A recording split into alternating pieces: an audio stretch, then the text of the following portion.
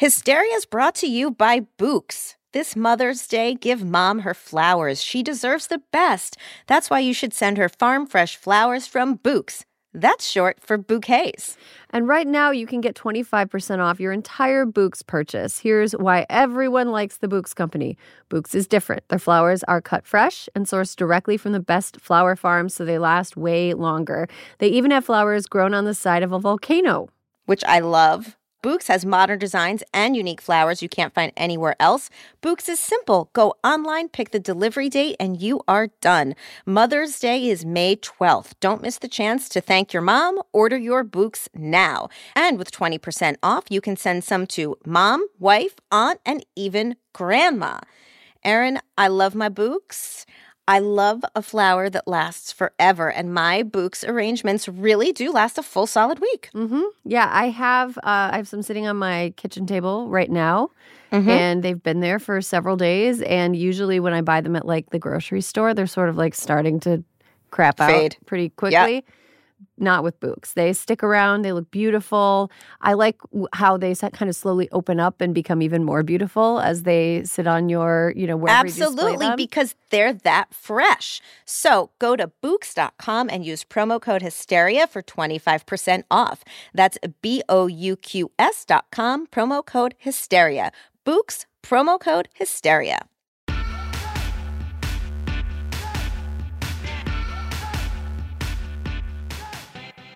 Hello and welcome to Hysteria. I'm Erin Ryan.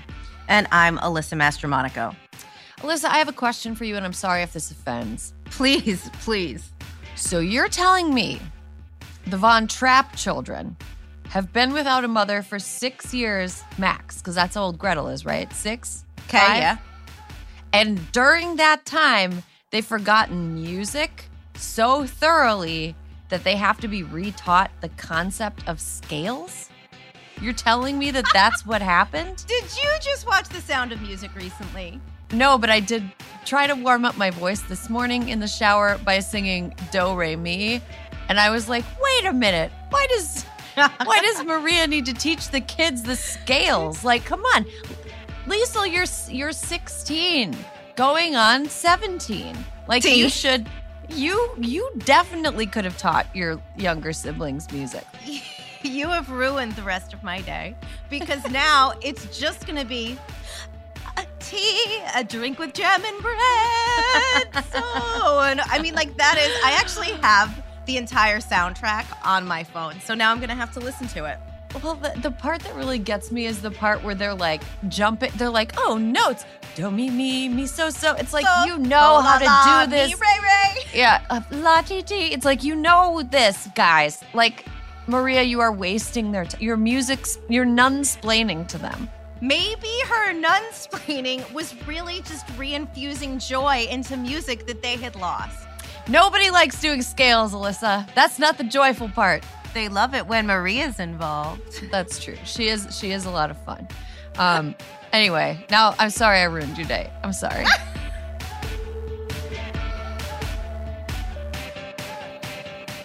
This week, we're joined by Dana Schwartz and Michaela Watkins to tackle the following questions.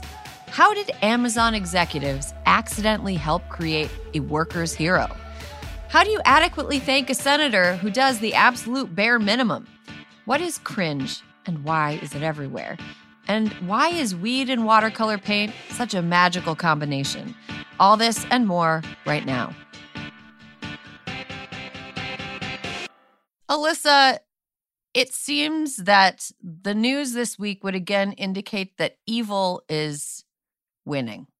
It's at least taking center stage, if not winning. Evil is such a evil is that person that shows up to the party and is like, I broke my ankle. It's like, but it's not on crutches. Yeah, histrionics, excuses, just attention grabbing, joy sucking. Yeah, I mean, this should be a happy week, right? We've got Judge Ketanji Brown Jackson, who has enough support to be confirmed to the Supreme Court, with the announcement that Senators Mitt Romney, Lisa Murkowski, and as last week we discussed, Susan Collins, announced that they would be supporting her nomination once she's put before the whole Senate for a vote. So that means that, even the most Kirsten Sinema of histrionics cannot derail this at this point. So, that's good. That's good. Ketanji Brown Jackson is going to be an excellent Supreme Court justice, and it's really exciting for a number of reasons.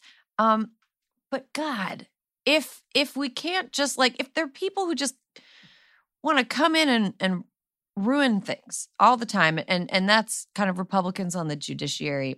Mm-hmm. What's the latest in their sort of chest clutching male emoting? In one of the more exhausting and stupid moves, all 11 Republicans on the Judiciary Committee voted against the nomination of Judge Jackson. Now, Aaron, that means they're not voting her out of committee. That means they wanted her to not even get a vote on the Senate floor. Now, this prompted Democrats to use a procedure that I personally didn't know existed to force the nomination out of a deadlock panel with a vote of the full Senate, which is why, when this was all happening, I was personally confused. Why is Mitt Romney saying this now? Why? Because they all actually had to vote. And she was voted 53 to 47. Mm-hmm. Yay. Just are we paying? We're paying these people, right? And they're just wasting time left and right. I mean, it is they have one job and it's to vote. And they're I don't know. They're not today. My arm hurts. It's not only to vote, but it's to pass laws. They're not fucking passing law. They're not people in this. I cannot emphasize enough how unproductive the Senate is. I cannot emphasize enough how unproductive they've been because of obstructionism on the Republican side of things and histrionics among a couple Democrats. Imagine that you were that unproductive at any other job. Not acceptable. Imagine if you were that. Let's say that you worked in an Amazon warehouse. Let's say. And you just showed up and you were like, I'm not only going to not do my work, I'm going to keep everybody else from doing my work. I'm going to perform a ludicrous one-man performance in the middle of the warehouse. That nobody wants. That doesn't benefit anybody. And distract everybody. Can we go back in time and give Josh Hawley enough attention or less attention when he was younger? Is there some way to go back and retroactively calibrate how much love and approval he should have received and correct that so that he doesn't grow into the person that he has become? It's true because, the interesting thing about all of those people is that they're all trying to keep up with each other, right? It's Ted Cruz is so crazy, so Josh has to be crazier, and they all want to be crazy enough to get Donald Trump's endorsement, but he's running for president. So what are they all doing this for? They all want to get on TV. They all want to get on TV and but they've got their own platform in Fox News. It's they can go on whenever they want. But they're basically competing with each other to be in the A block. That's the thing. It's oh, you're right. If you know anybody who's a New York Times writer, you know how they always get really excited when they're page A1 or they're above the fold. They always, and look, I love Taylor Lawrence. I used to work with her, but I was like, you too, Taylor. You're going to post an Instagram picture when you're on page A. I mean, fine. Well earned. She's a great reporter, but I was like, that's just the timesiest thing that those Times writers do. The Republican Senate analog of that is being in the A block of some dumbass Fox News show. Of Tucker Carlson. Is that how they pronounce it? Carlson? I guess in Sweden it might Carlson. But anyway, Tucker is the big prize for them, and I don't understand what it is, and it's all very tiresome. It's all very tiresome. And I was on Pod Save the other week with Tommy. Mm-hmm. We talked a little bit about opportunity costs, and it's people have a finite amount of time. It's possible to care about multiple things at once, obviously, but there is a finite amount of time and attention that people have. And when we have people who are elected officials giving their time and energy to stuff accusing Judge Ketanji Brown Jackson of being a Nazi supporter and a pedophile. That's what they're doing. They're not using their energy doing things that people need or want. Yeah. So yeah, just, something to keep in mind. There's a reason that we don't have paid family leave. There's a reason that we don't have universal health care. Not that Republicans would help us, but I'm rubbing my face in frustration. Okay, so, speaking of Amazon, we alluded to this earlier. This happened on April 1st. So when I first saw this, I was like, is this a joke? Not a joke. Amazon workers have voted to unionize in a Staten Island warehouse thanks to the work of Chris Smalls, a certifiable modern-day David. Hero. Who took on a modern-day Goliath and won. Alyssa, what was your reaction when you saw that? Did you think that they had a shot? So it's interesting. After all that we have watched go on in Bessemer, Alabama, with the unionization efforts, I was worried. I mean, it felt like they put so much effort into that, and they were so close, and they weren't able to cross the finish line there. I was not optimistic, Erin, and shame on me for that. Shame on me, because not only did they vote to unionize, it was like a pretty decent margin. It was like 2,600 to 2,100. Mm-hmm. And I just think that is fucking great. And you want to know why? Let me tell you why. Aside from the fact that, I'm highly pro-union, is that if there's one thing that we have learned over the past 2 years is that healthcare workers, nurses, transit employees, frontline workers, essential workers. And it turned out that so were Amazon workers. They were getting us what we needed when the supply chain just crapped the fuck out and we couldn't find anything. It was on these folks to get us whatever we could, whether it be real masks, counterfeit masks in some instances, the food we couldn't find, the paper products we couldn't find, the oximeters for our fingers, everything. So much of what I needed came from Amazon. And so I was so overjoyed to see that this was not a heinous April Fool's joke. Mm-hmm.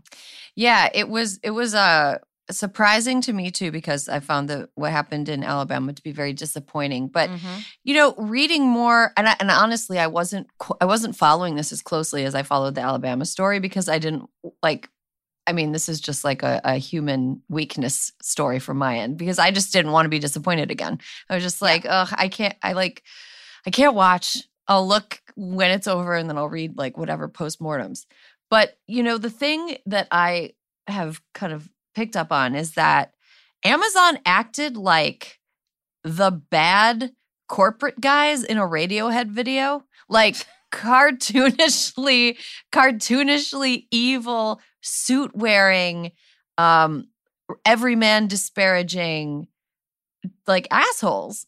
Yeah. And Christian Smalls is out here feeding people baked ziti, and talking to people and having a cookout and making it clear that, he was fired for protesting poor treatment at his warehouse. And he was making it clear to the people who were there that despite the fact that he had been fired, he cared about them. He cared about them in a way that Amazon failed to demonstrate care. And also, in the process, Christian Smalls looks extremely cool. So cool. I cannot emphasize enough how cool he looks. So in the process of dismissing Christian Smalls and the union drive, Amazon not only made itself look even more bloodless and out of touch, they created a folk hero, essentially. Hands down. And red tracksuit and all. Yeah. And it was, and he also had this, I wonder if he pre-wrote this jab at Jeff so Bezos. Good. Say it. You do it. It's so good. I'm going to paraphrase because anyone listening should look up video of this being said. He basically said, when Jeff Bezos was going to space, we were here organizing a union, which is really great. I'm glad. You know what? We've been talking about how people should use the time that Jeff Bezos is in space to do stuff to Jeff Bezos. Take his stuff. But this was probably a more productive and lawful use of their time than taking Jeff Bezos' house and being nope, we live here now. It's one of these things. It's the company is so rich. Jeff Bezos is so rich. Why do they act like it's some fucking existential threat to the company if they unionize? Like, they're trying to scare, like, their propaganda that they were using is supposed to make all of us be like, oh no, I'm not going to get my oximeter on Prime if these guys unionize. It's like, Right. it's just so, like, hackneyed. I don't know. It's very uncool. I think it's really about like growth for shareholders. And I think something like, and it affects such a tiny number of people who are trying to suck all the blood out of as many people below them on the economic strata as they can. It's like I said, the least sympathetic people that I can picture in America. Anyway, good for them. I mean, look, we said evil was having a big week, and it truly is. One more thing, Ukraine. Yeah. We're going to put some stuff in the show notes about how to continue to help people who are over there. Yep. We are aware of what's happening over there, but Pod Save the World does a great job of breaking that down. Before we take a break, there's some fuckery afoot in the American South. Once again. It just keeps getting better. Oklahoma passed a total abortion ban on Tuesday, I believe, and Governor Kevin Stitt has promised during his time in the governor's mansion he would sign any anti-abortion law. Oklahoma, of course, has been seeing an influx of patients seeking abortion care since Texas passed their rootin' tootin' abortion ban last year, and the Supreme Court failed to intervene. And so now Oklahoma is trying to make it terrible for women as well. But let's not sleep on Alabama. A jewel in the crown. First in the alphabet, last in everything else. A new Alabama bill would require a negative pregnancy test for women to buy medical marijuana. From a doctor. From a doctor. A new bill from Alabama would require women from ages 25 to 50 to produce a negative pregnancy test from a doctor or medical lab before purchasing medical marijuana. The test needs to have been conducted within 48 hours of the purchase. It passed out of a committee 7-2, and it is the brainchild of an actual OBGYN. Larry Stutz. Senator Larry Stutz. Here's my question. And again, paranoid tinfoil hat wearer here. Mm-hmm. Does Larry Stutz own any shares, stock in medical testing companies? I was wondering the same. Because he's literally requiring women to go to a doctor, take a doctor's visit. There's that copay. Get a test, which imagine, Erin, let me just put a fine point on it. If I went to my doctor at age 46 and was like, hey, can you give me a pregnancy test? They're going to be like, oh, girl, come on now. It's like, no, you have to so I can buy weed. Like, what? It's just, can we have anything? Can women have anything? Not in Alabama. Yeah. Not in Alabama. Also, what about women who don't have sex with men? What about women who have had hysterectomies? Really? We're talking. There are a lot of problems with this bill. You're not allowed to get it if you're a breastfeeding mom. How exactly do I prove that I'm not? I don't know. I guess maybe they squeeze your tits, and if any milk comes out, you're not allowed to have weed. I don't know. It's so very crude, very crude. But what the fuck? What the actual fuck? Here's the reason I asked the question about Senator Larry Stutz, which was based on nothing but my low expectations of Republicans. In Florida, back when Rick Scott was the governor, they passed a law that required welfare recipients or SNAP recipients to have a negative drug test in order to receive benefits. Now, who else receives government benefits technically is the governor. The governor is being paid by taxpayers. They are recipients of government benefits. Elected officials are always magically exempt from these drug testing requirement laws. But anyway, it turned out that a member of Rick Scott's immediate family had a compelling interest in medical labs. And the actual, the law itself didn't save the state any money. In fact, it cost the state money, which went to the cost of testing. So it was all kind of a A cash grab. It's funny how that works. A cash grab that kind of masqueraded as a moral panic. And you know what? There are people who are going to fall for those over and over again. People who are always going to be like, yeah, you know what? We should be blah, blah, blah. And it's like, no, it's never about morals. It's always about cash. It's always about money. Well, also, not for nothing, but about this stupid Alabama law, it's like, do you have to prove, like, it goes to the point that, like, well, do men have to have vasectomies before they go in? Yeah, men, you know what? Honestly, smoking marijuana, it lowers your sperm count.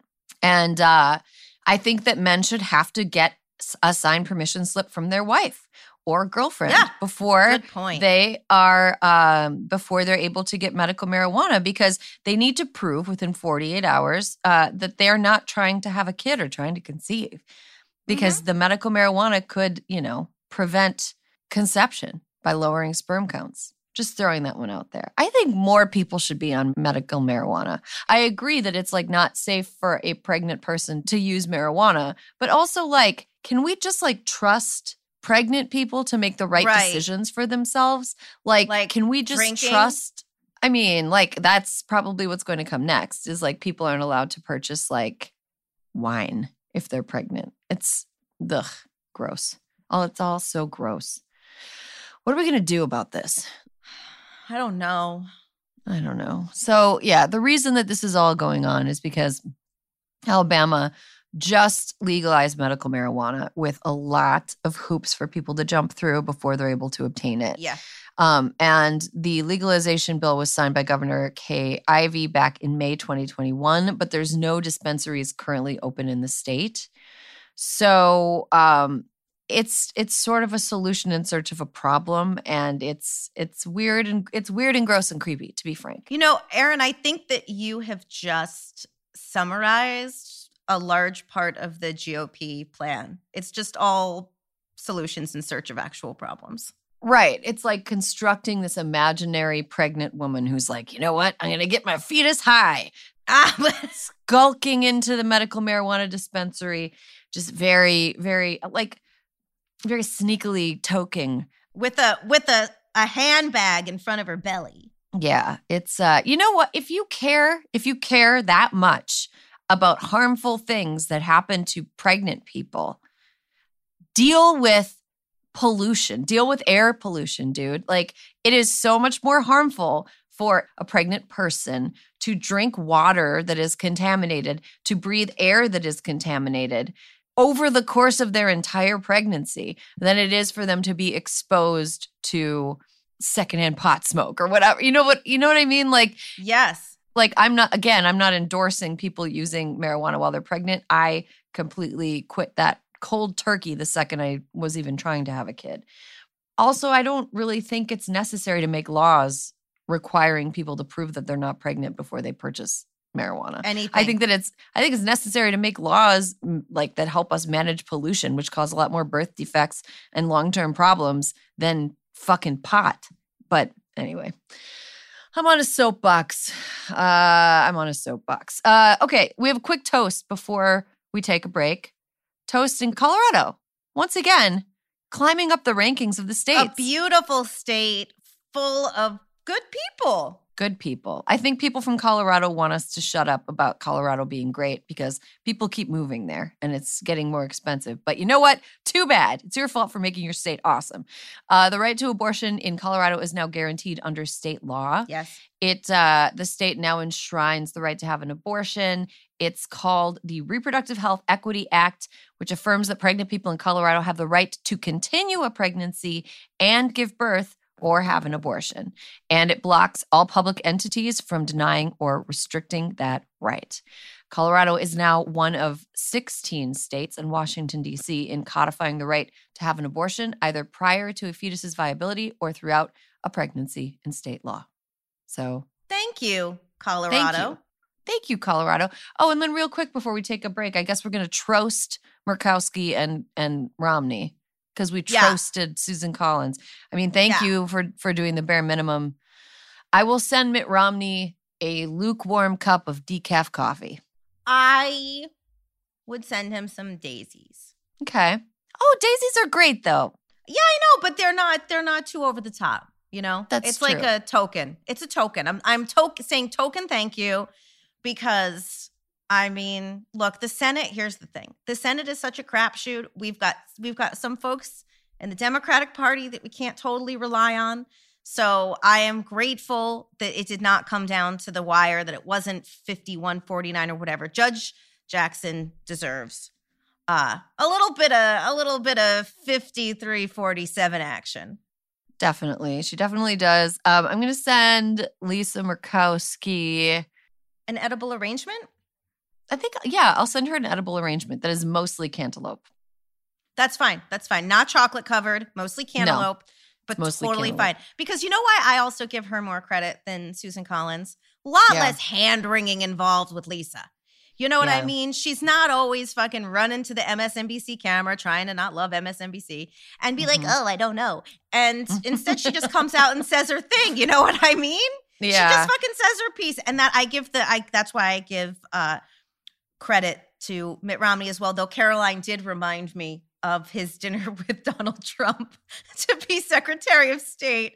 Yeah. One dinner that needed more alcohol that had no alcohol like present. Oh my God. Nobody there was drunk enough. I'm not saying I'd vote for any of these people, but Lisa Murkowski and Mitt Romney, I just Trost. They spend less time in their frowning chambers than Susan does. Right.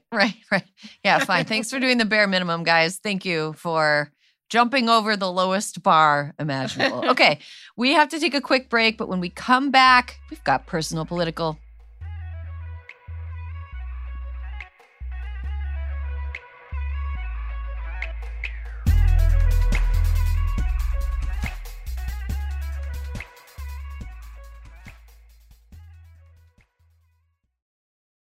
As a chef and a restaurant owner, I'm as meticulous about my cookware as I am about my ingredients. That's why I love Made in Cookware. Each pan they make isn't just designed to perform, it's crafted to last. As a mom, I love that I can trust Made in. It's made from the world's finest materials, so I can feel good about what I'm feeding my family.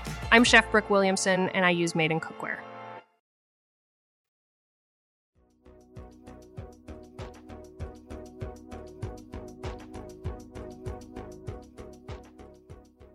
And welcome back. You are listening to Hysteria. Alyssa is still with me. Alyssa, what's something that automatically makes you cringe? Something that automatically makes me cringe is politicians singing for the most part. Ooh, yeah.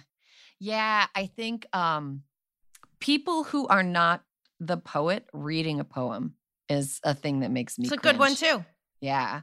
Like Amanda Gorman reading at the inauguration, not cringe. Thought she was great. No.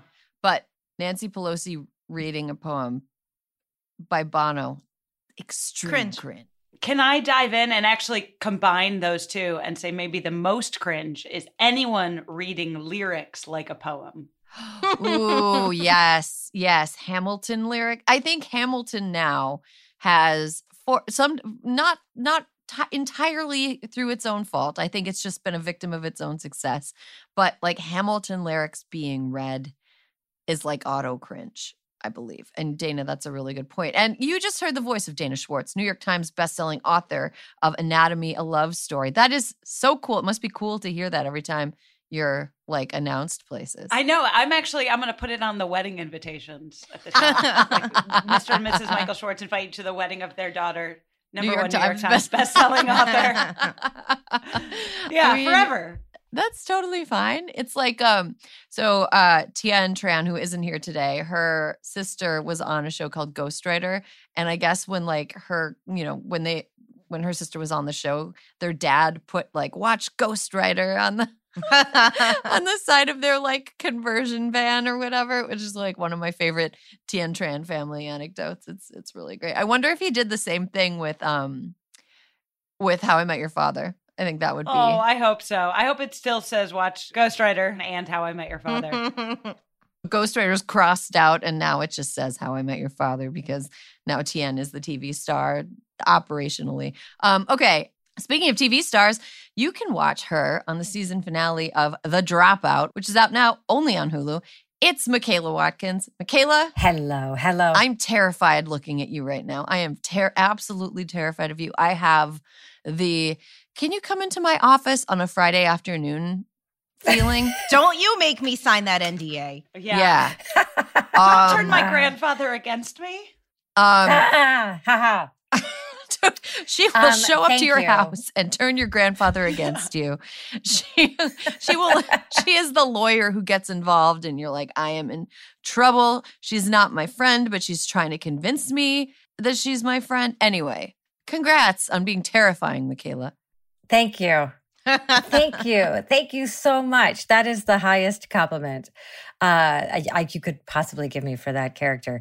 And I just wanted to add in really fast that my big, most cringy thing is when people tell me that they wrote something and they want to perform it just only for you, and they look you in the eye and do it. And I'm sorry. To die. That's terrible. To die. I'm like, has that happened to you? It's yes. I mean, you know, somebody's like, hey, I've been working on a new song. Can I just sing it for you right now? And I'm just like, please don't. Can I go in the bathroom while you do it? No, not. They don't write it for. They don't write it for me. They write it and they want me to experience it in its early form. And I'm like, I can't. Or, you know, even if, you know, like if there's a mariachi band that like comes up to your table, I want to die. I want to die. Honestly, singing Happy Birthday makes me want to die. I love a mariachi band. But I don't love making eye contact with a mariachi band or any live musician. Like an a cappella singer, the worst is when like one of the male a cappella singers decides that you're the eye contact person and you're like, oh. Yeah. Anyway. Yeah, because I'm not going to look back at you. I'm going to look at my hands. I got pulled up on stage at a Vegas magician show, which was my own personal hell. Oh, no. What? So did you like cringe the whole time? Like, what did you... So sorry to like spoil the behind the curtains thing, is like as the woman was like bringing me down, it was like, of course, like a male magician. And she was like, he's going to give you a card and he's going to ask you to, you know, put it somewhere, and you should put it somewhere funny, like your bra. And I said to the woman, I'm not going to do that. And I put it in my pocket. But like his shtick was like, oh, I'm not going to touch you, like not going to sexually harass you. But it was like in my front pocket. So he sort of had to do it to my hip when clearly he was supposed to do it to my boob. Oh man. That's horrible. I hate that. Magicians are almost certainly cringe. The reason we keep talking about cringe is that's the topic today. I feel like cringe has been having a moment for some time. And I think maybe it's partly because there is nothing new under the sun and cringe humor is sort of Gen Z humor. And so that's kind of what is coming. It's like it's an echo of cringe Gen X humor. Like I'm an old millennial, so I remember cringe Gen X humor. And now it's like kind of coming around full circle. But I feel like it's really having a moment, both because of self-aware cringe, like in the show Michaela's in, The Dropout, there are some moments that build to this incredible moment of cringe that the show is aware that it's bringing you to. Like we have a clip of the show that I just wanted to play because it is one of my favorite moments in TV in the last year.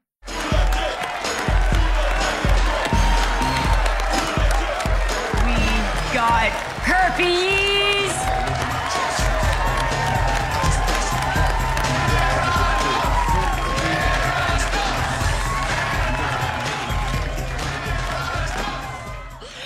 Picture Michaela dancing to this also.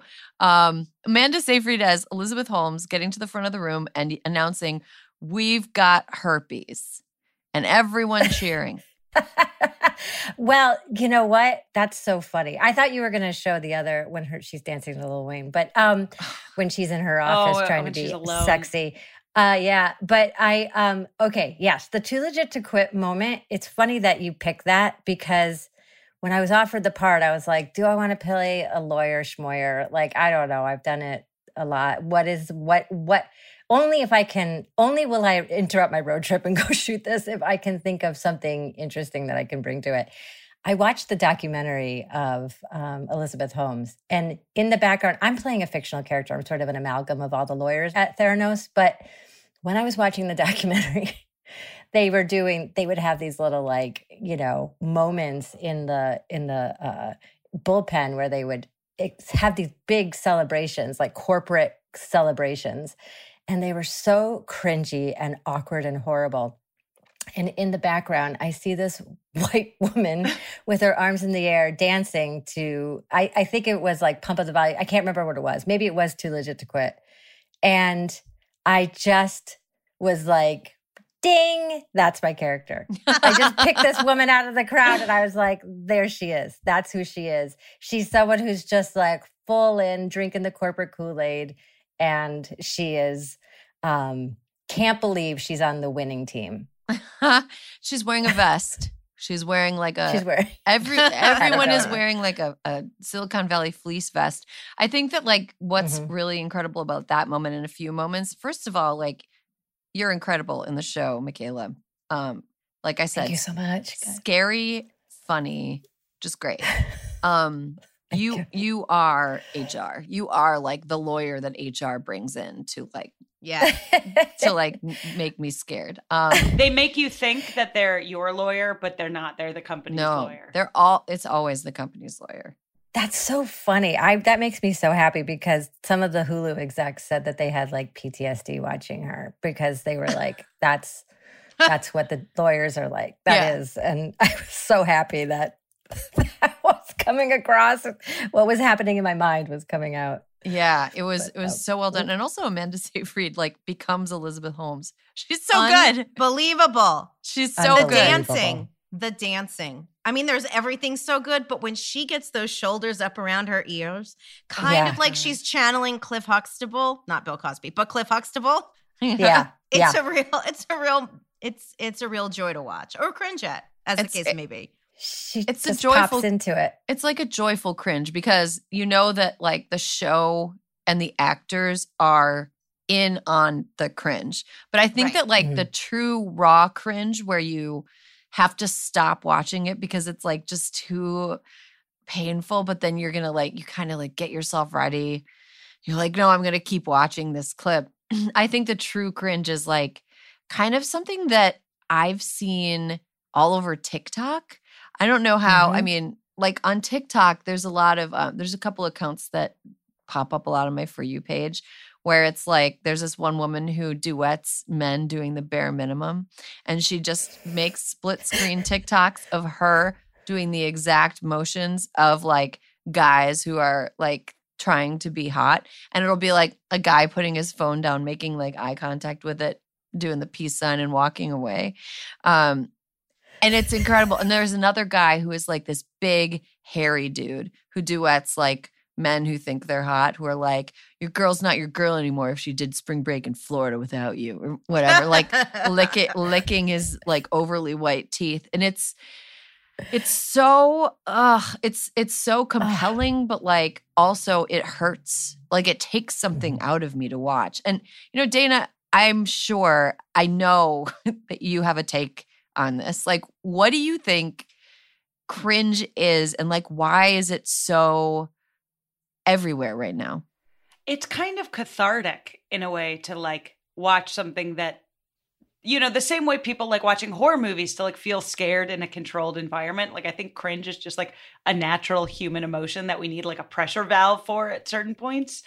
I find it very hard to watch like unscripted cringe where it's not actors, where it's like actually people in these embarrassing situations. Like I even find it really hard to watch, like, you know, there's some videos about people talking to like real like extreme QAnon people. And like, I don't even get Schadenfreude from that. Like that makes me so viscerally uncomfortable where it's like something like, I think the reason that we like all of these like scammer shows, or at least I do, is like, I kind of already know where they're going to end. They have like the comfort of being contained units.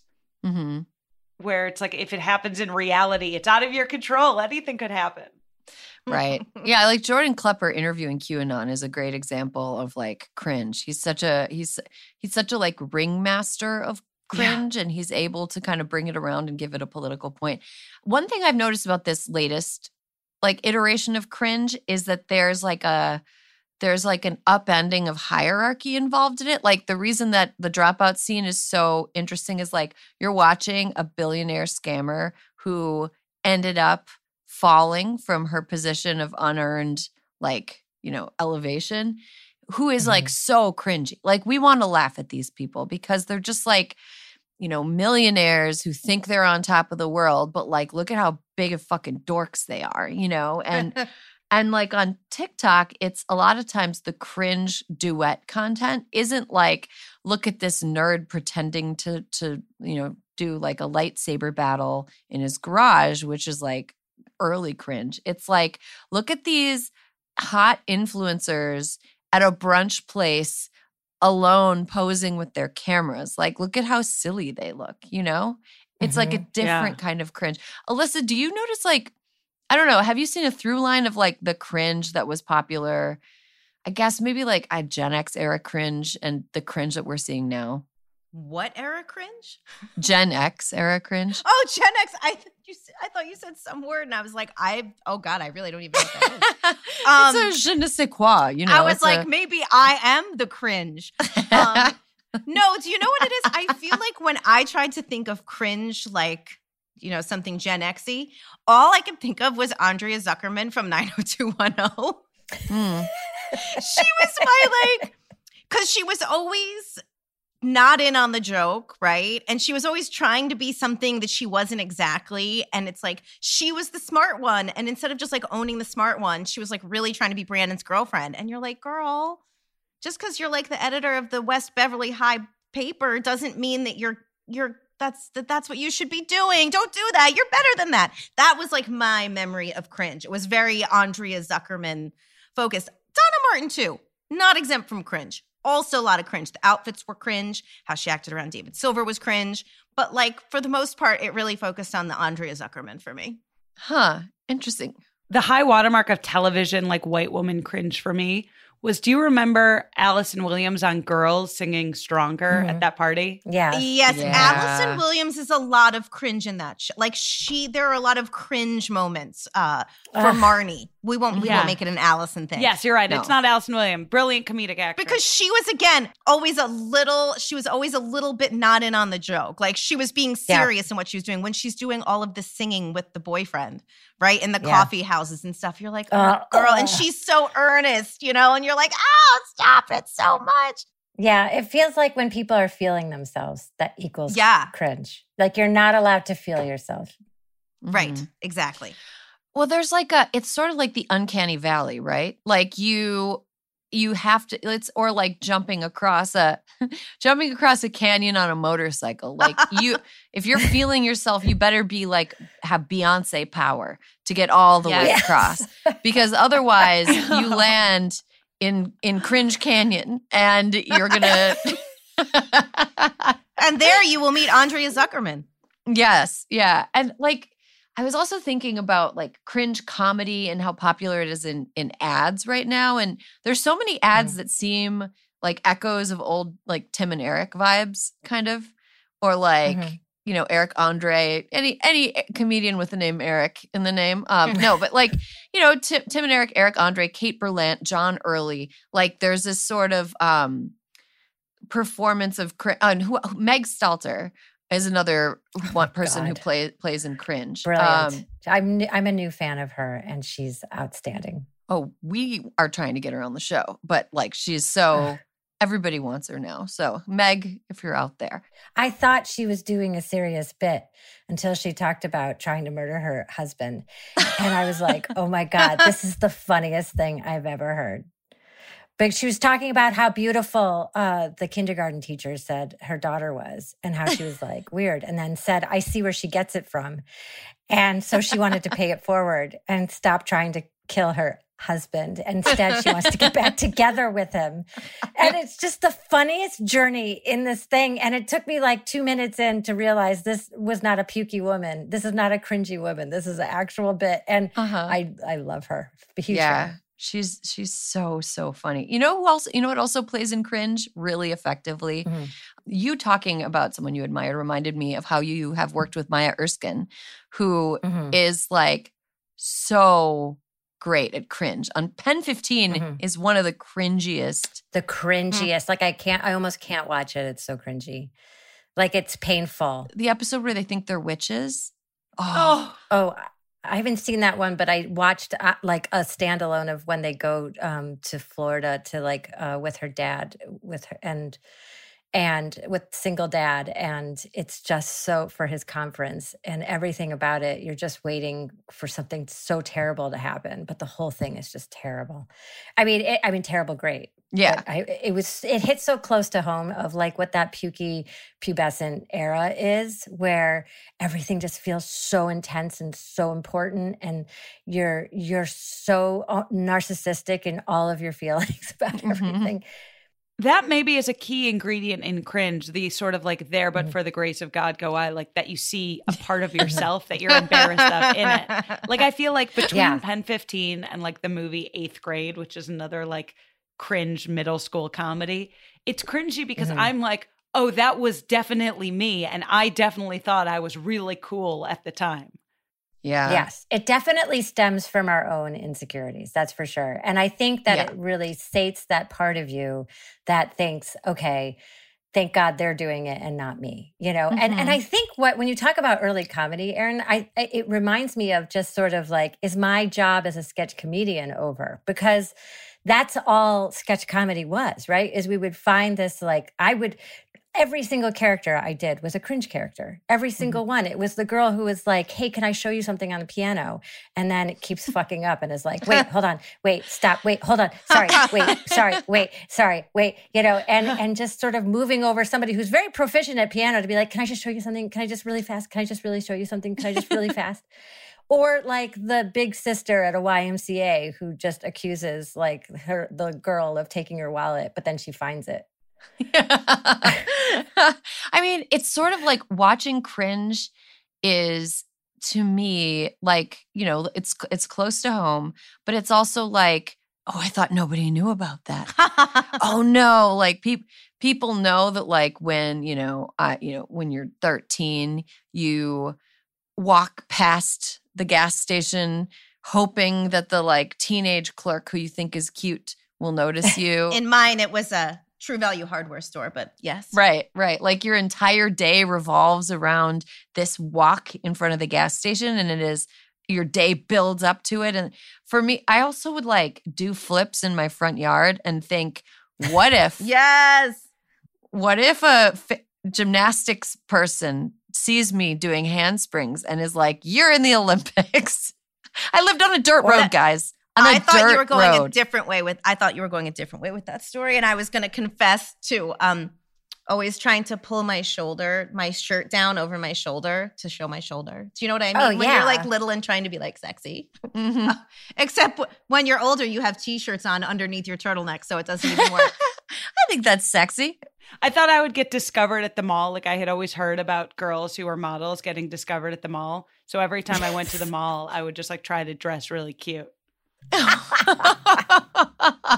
pretty good. It was such predators at the mall too. Like I'd love to sign you up for some modeling lessons. And right. It's like me? Oh my God. Oh my gosh. Thank you so much. I guess. And then you're like, tell your friend, don't tell anybody.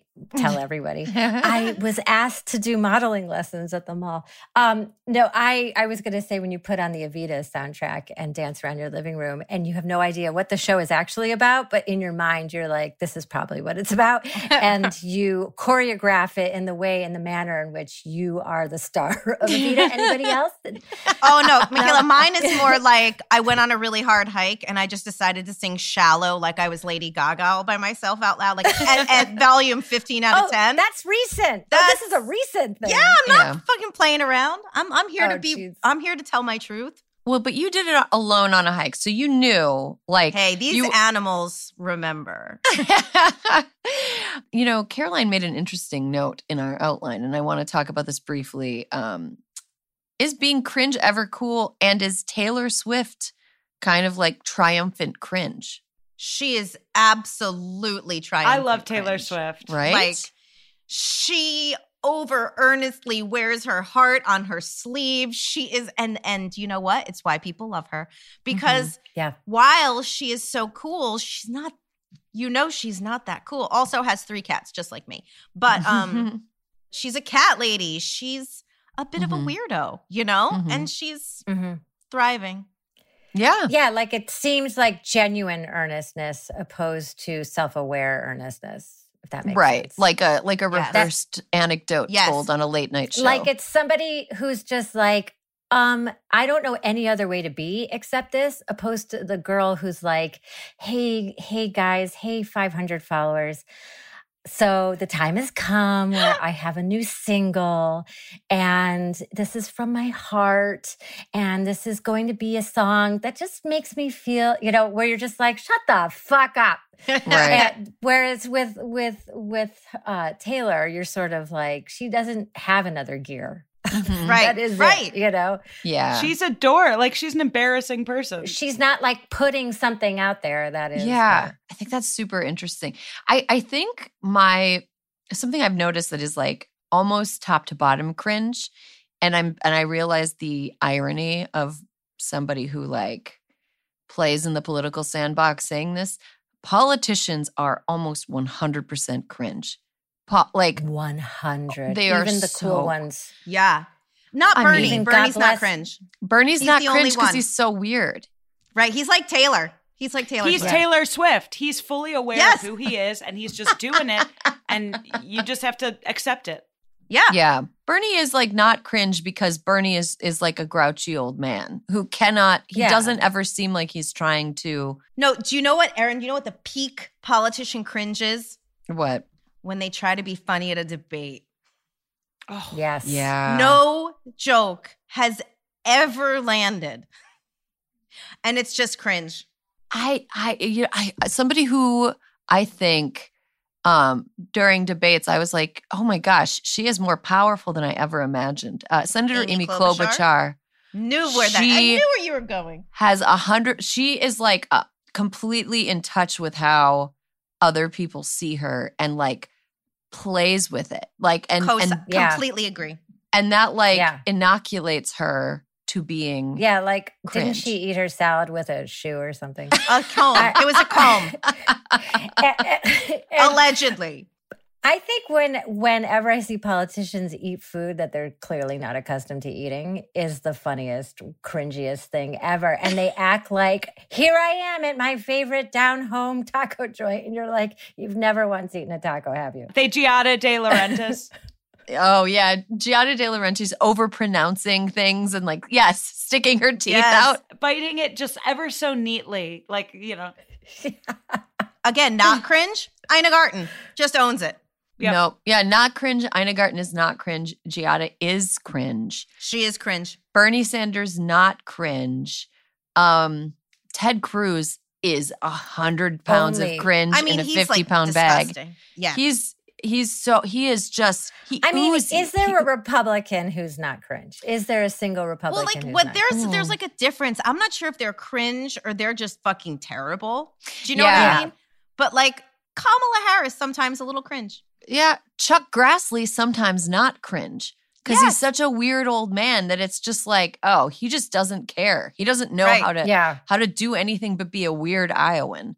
And that's just what he is. But sometimes he is. But like even, God bless her, like AOC has had a cringe She's got her cringe moments. It's like the way you were talking about you having to jump over the canyon.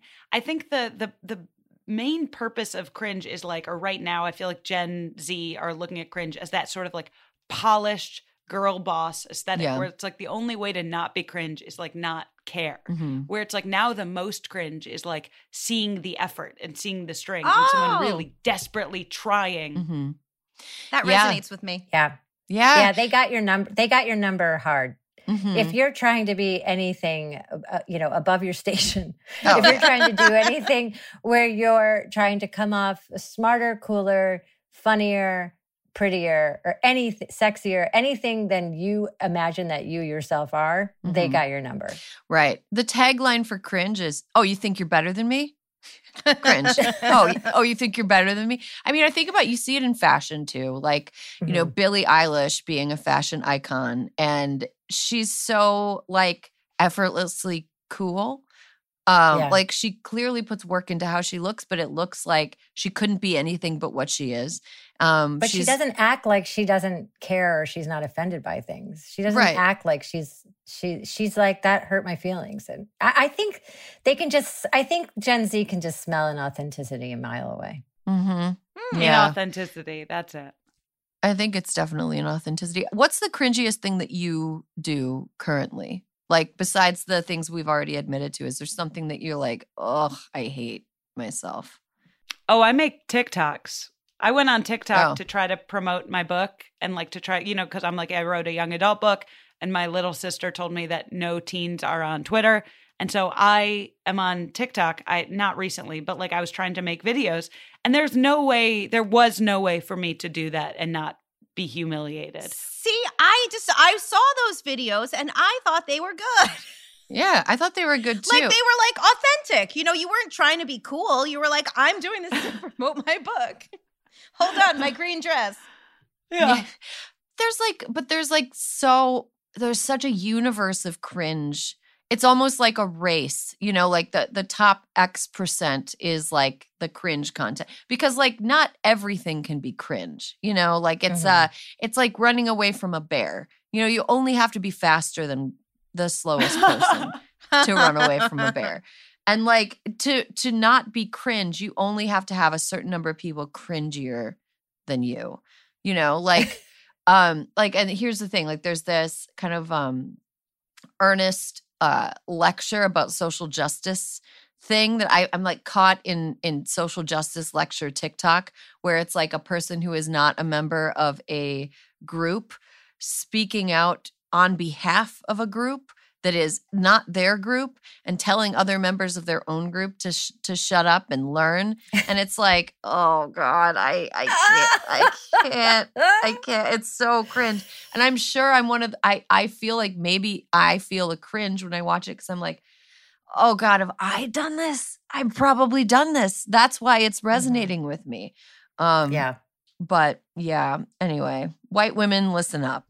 Oh, I hate that so much. Yeah, it's cringe. Yeah, white women are particularly, and I do sometimes wonder if this is another form of misogyny, but I do feel like white women are in a perpetual state of cringe. And, I do wonder sometimes if it does lean into a silencing of white. I think if there's like other people in the conversation, yes, white women shut the fuck up. But I do feel like there are a lot of white men that sort of love and relish the fact that white women are being told to shut up because they've always wanted to tell white women to shut up as well. So I do sometimes wonder if it does, sort of lean into that sometimes. Obviously, white women do need to shut up. Michaela, I feel like that. I feel like that also has something to do with that effort, right? Where it's like for years, women have been told to like that to exist in the world, you have to exert a certain amount of effort. You have to, blow out your hair and dress nice and wear your pantyhose. Like you have to like do what Cosmo magazine has told you to do for years. And now at like 2022, it's like hot. Like that effort is embarrassing in a way. Like I feel like the social cues that women have gotten have just flipped within the last decade. Mm-hmm. Yeah, I mean, it's layers on layers, right? Because like those cues were also themselves like kind of shitty and like made it so that like there was a specific ideal of how to look that was like thin with straight hair and light skin and blue eyes. Like, and so people were rewarded for putting forth the effort to look in a way that reinforced all of these things that were actually bad. But then when people like did those things, now they're being told that those things, that actually they're cringe. It's like, there's a lot going on for sure. Yeah, there is. And so I feel like if my horoscope said anything, it would just be like, don't say anything, just be quiet. Because even, after the monumental slap, I don't know if you've heard about it at the Oscars, it's just like that's peak cringe, right? When you look at Lupita's face, you're like, she's like sitting in a bucket of cringe right now. Yeah. She knows not, she's like, oh, could I drill a hole into the floor and climb into it? Right. Like a second. That's the thing that's one more thing. We have to wrap up this cringe convo pretty quickly, but I just wanted to say, if you're seeing cringe live, you just want to die. Like watching a video of Cringe, you can kind of like, you can pause it, you can walk away, you can like, ugh. But if you're live and you're seeing like a breakup at the next table over, or if you're seeing like a man get yelled at by his like partner in public, and it's like, like you're just like, oh my God, I don't want to get caught like listening to this, but I can't look away. Cringe. To bring it back around to the dropout, there are so many cringe moments where there's like people dressed up in those like novelty party sumo costumes doing like, that was like crazy. having wrestling matches in the background of like these billionaires having conversations about like the future of the company's litigation.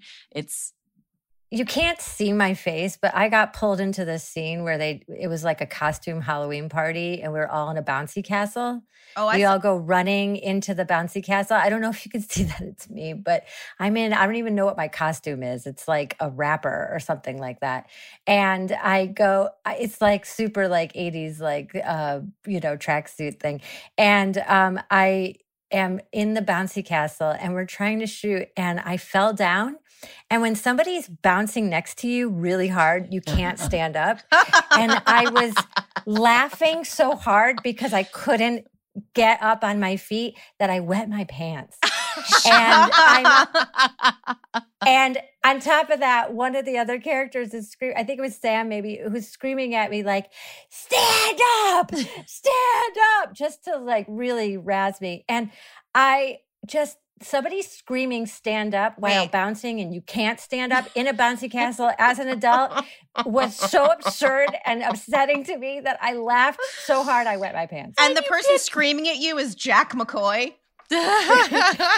Oh my gosh. So like to conclude this conversation, watch The Dropout, which is actually about pee and not blood. And full because of cringe. Michaela pees in that show, which you do not see, but now you know. Now you know it's there. The last scene of the finale is like peak cringe. So enjoy. Awesome. Okay, we're going to take a quick break for everybody to just like cringe privately. And we come back, Sanity Corner.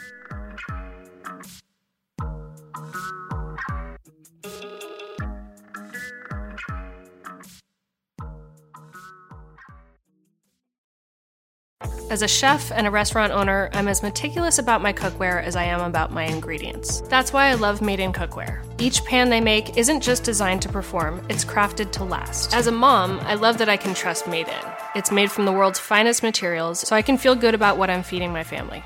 I'm Chef Brooke Williamson, and I use Made in Cookware.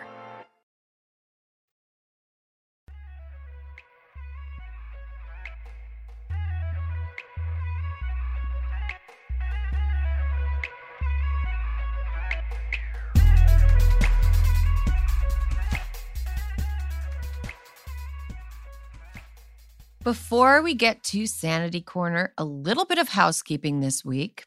I could not be happier that this podcast is a part of the Crooked family now. I mean, hysteria fave and fan fave, Melissa Murray.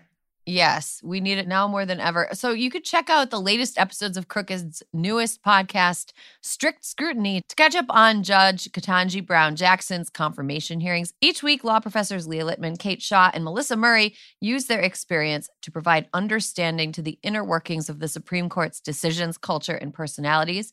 Listen to the latest episode where Leah, Kate, and Melissa recap some of the best, worst, and weirdest moments throughout the 4 days of the hearings. I'm so glad that they sat through. Me too, because I always disclaim this when we talk about SCOTUS here, that I feel like I have reading comprehension issues when I try to read opinions. So now I just listen to them. Yeah, I think that's a good shortcut, and it also saves you the headache of having to listen to like Josh Hawley up there yammering about God knows what. Fuck that guy. New episodes of Strict Scrutiny drop every Monday wherever you get your podcasts. Okay, the house has been kept. Let's get to Sanity Corner.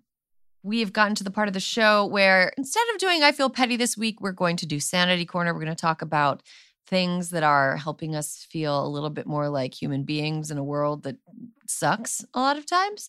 Sanity Corner. Alyssa, what is your Sanity Corner this week?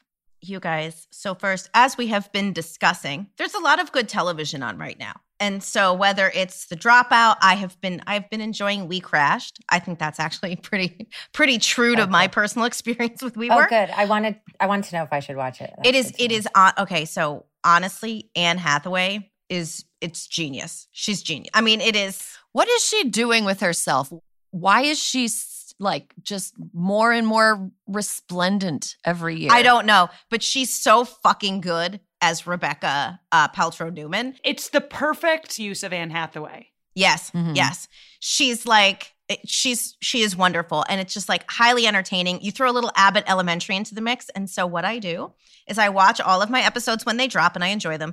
And then I watch them back to back as I try to like, so right now I'm working on making, what's it called?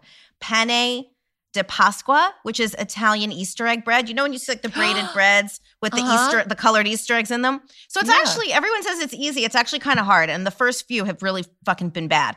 Anything involving braids is when it's like, that's not easy. Yeah. It's a mess. And it's like, I'm not cooking it for the right times. And it hasn't come out right. But it doesn't matter because I put all my shows on that I've already watched and I rewatch them while I do this. And for some reason, in my little apron that Erin sent me, I am just so at peace and I enjoy myself. And it's like, I don't look at my phone because guess what? My hands are sticky and dirty. And I have found that I had stopped, once sort of life opened back up, I had stopped with my baking and all that stuff. And this is like, it's not just the baking though. It's like the news can't be on. It has to be my shows. And I just laugh and enjoy and I guffaw at Michaela on The Dropout, chasing people around like I don't even know. It's so good. So baking and cooking while you're watching TV is such a good way to not do the second screen thing. It's such a good idea. Get your hands disgusting. That's my excitement. I mean, what a domestic goddess you are. But I'm not. The thing is, I'm not cringe. I'm not posting my sourdough. No one has seen this shit on Instagram. Though if one comes out nicely, people can recall this episode and be like, oh, Alyssa had been at this for like a month.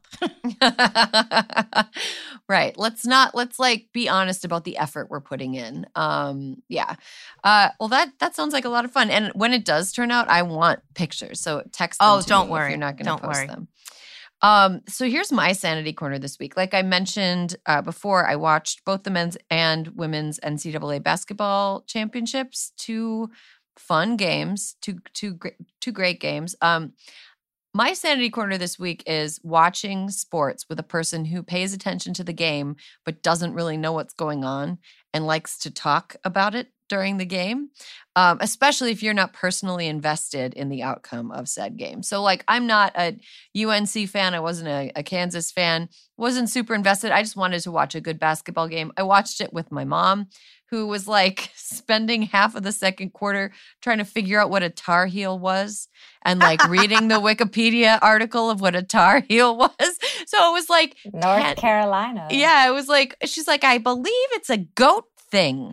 It's a goat thing. No, it's a sheep thing. And it was just so entertaining. And it made me think that what I would really love is to have somebody with my mom's level of, she knows basketball really well, but she didn't know like the players on the teams and she didn't really care about either team. Having someone with my mom's knowledge base as a member of every commentary team on TV would be that would be a joy. Just that amazing. Would be a joy. Like they have they're doing the Mannings like commenting on football games. They're experimenting with like Peyton and Eli Manning talking about football and having guests and stuff. And like I want it, but having someone in the mix who's like, I only sort of know what's going on. I think that'd be great. That's me in golf.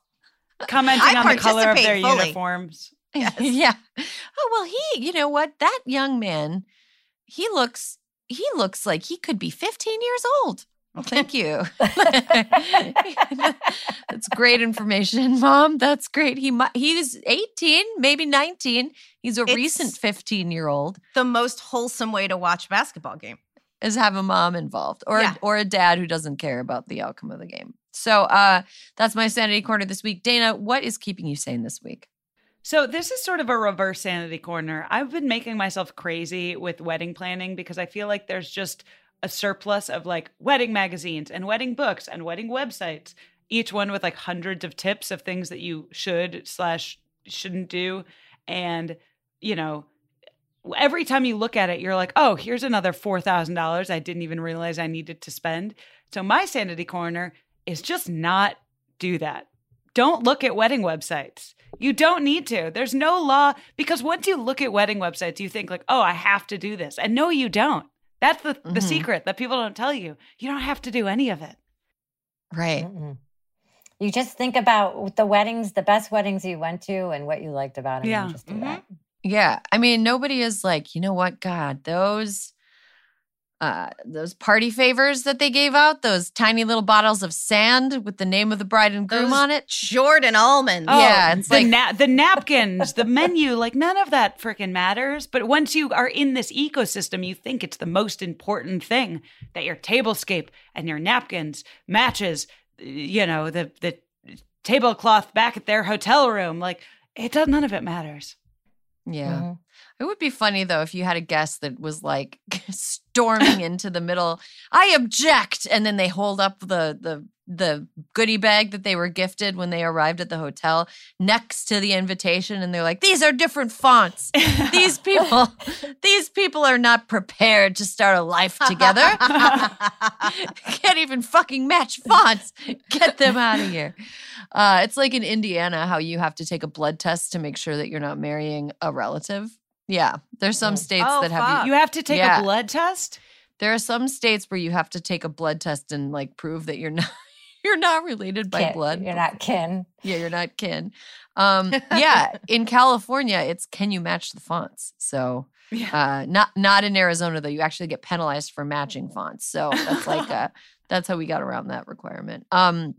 Michaela, what is your sanity corner this week? So this might be a little controversial because depending on what state you're in and where you're listening to it, what's legal and what isn't. But okay, so I, like everybody, have been having some anxiety. And I just went to, And I went to Georgia and shot this movie there with all these like young folks. And they were awesome and they were so much fun. And the best night of my life happened there. And I'm trying to import it into my life here back in California, which is I got a tiny bit high. Okay. Just like one quick little puff of a joint, guys. Okay. Just a teeny tiny little, just the tip. And then we painted. We did watercolors. And then on top of that, we had a really colossally bad movie on in the background. In this case, it was a wonderful film, which I highly recommend, called Deep Water. And it stars Ana de Armas and Ben Affleck. And they are quite good actors who are in a terrible, terrible script. And they are held hostage by it. And we, the audience, are willing accomplices of this hostage situation. And we just painted and made fun of a movie. And it was the most happy I think I've ever been in my life. So what I've done is in my town at this art store, they had these beautiful kind of cool paintings where it's a kit where it's like a paint by numbers thing. And you can just do what I did, which is we were just doing watercolors and we were all just making, crazy paintings that were all very special. But I just thought since I'm a little goal oriented and I like my time to be productive, you can do like a beautiful painting that's like a paint by numbers if you're that kind of a brain, if you're that kind of like a left brain person and you're just like, I want to, conceptualize something that's going to happen. And so I just, I guess have a glass of white wine or red wine or a shot of scotch or something. Or like I said, teeny tiny little puff of a joint and paint. And you will be the happiest person you've ever been in your entire life. I want to do it. I want to do it. You sold me. Come over when you're in LA next and we will paint. I don't know if I can't have pot right now, but no, I can imagine pot. And sometimes being around people who are high when you're not high, if they're like in a real happy place, you get sort of a contact high, like it's just fun to be around someone who's had like a to be honest with you, I don't even know how high I was. I just was happy, and I think I associate that with being high, but I was just really happy. It was like community and like art, and we were just laughing because this movie has so many. They're always at a party with the exact same people. It's like Bridgerton. It's like they're constantly going to balls, except it's in the Hamptons or something. Oh God, Josh saw that movie and he was like talking about how it was one of those movies that seemed like it was written by a person who'd never hung around human people before. Like, is this how they talk to each other? Like, I don't know how people talk. This sounds right or whatever. Yeah, that sounds awesome. A bad movie and good people is like always a good combo for sure. Well, that's all the time we have. Dana and Michaela, thank you so much for stopping by this week. This was a really fun conversation. I always wish that we could spend more time together. Alyssa, thank you as always for being my ride or die. If you like what you heard, please leave us a review, tell your friends, leave us a rating. That's how people find out about the show. And thank you, listeners, for sticking around with us through all the possible moments of cringe that we freely admit could or could not have happened. And there will be more hysteria for you next week. I am from another planet. This nation, fuck Janet. But these girls gotta fan it. Y2K, email and scan it. Don't take no for an answer. Hysteria is a Crooked Media production. Caroline Reston is our producer. Our executive producer is me, Erin Ryan. Alyssa Mastromonaco is our co-producer, and Brian Semmel is our associate producer. Kyle Seglin and Charlotte Landis are the sound engineers, and our editor is Sarah Gibalaska and the folks at Chapter 4. Thank you to our digital team, Nar Melkonian, Nia Kelman, Milo Kim, and Matt DeGroot.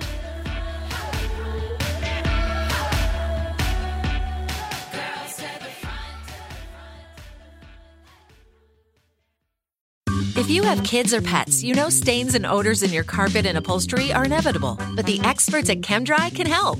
ChemDry removes odors and stubborn stains by sending millions of carbonating bubbles deep within your carpet. ChemDry lifts dirt, urine, and stains to the surface to then be extracted away, giving you a cleaner and healthier home. Call 1-800-ChemDry or visit ChemDry.com to connect with your local ChemDry and learn about special offers in your area. That's 1-800-ChemDry or visit ChemDry.com today.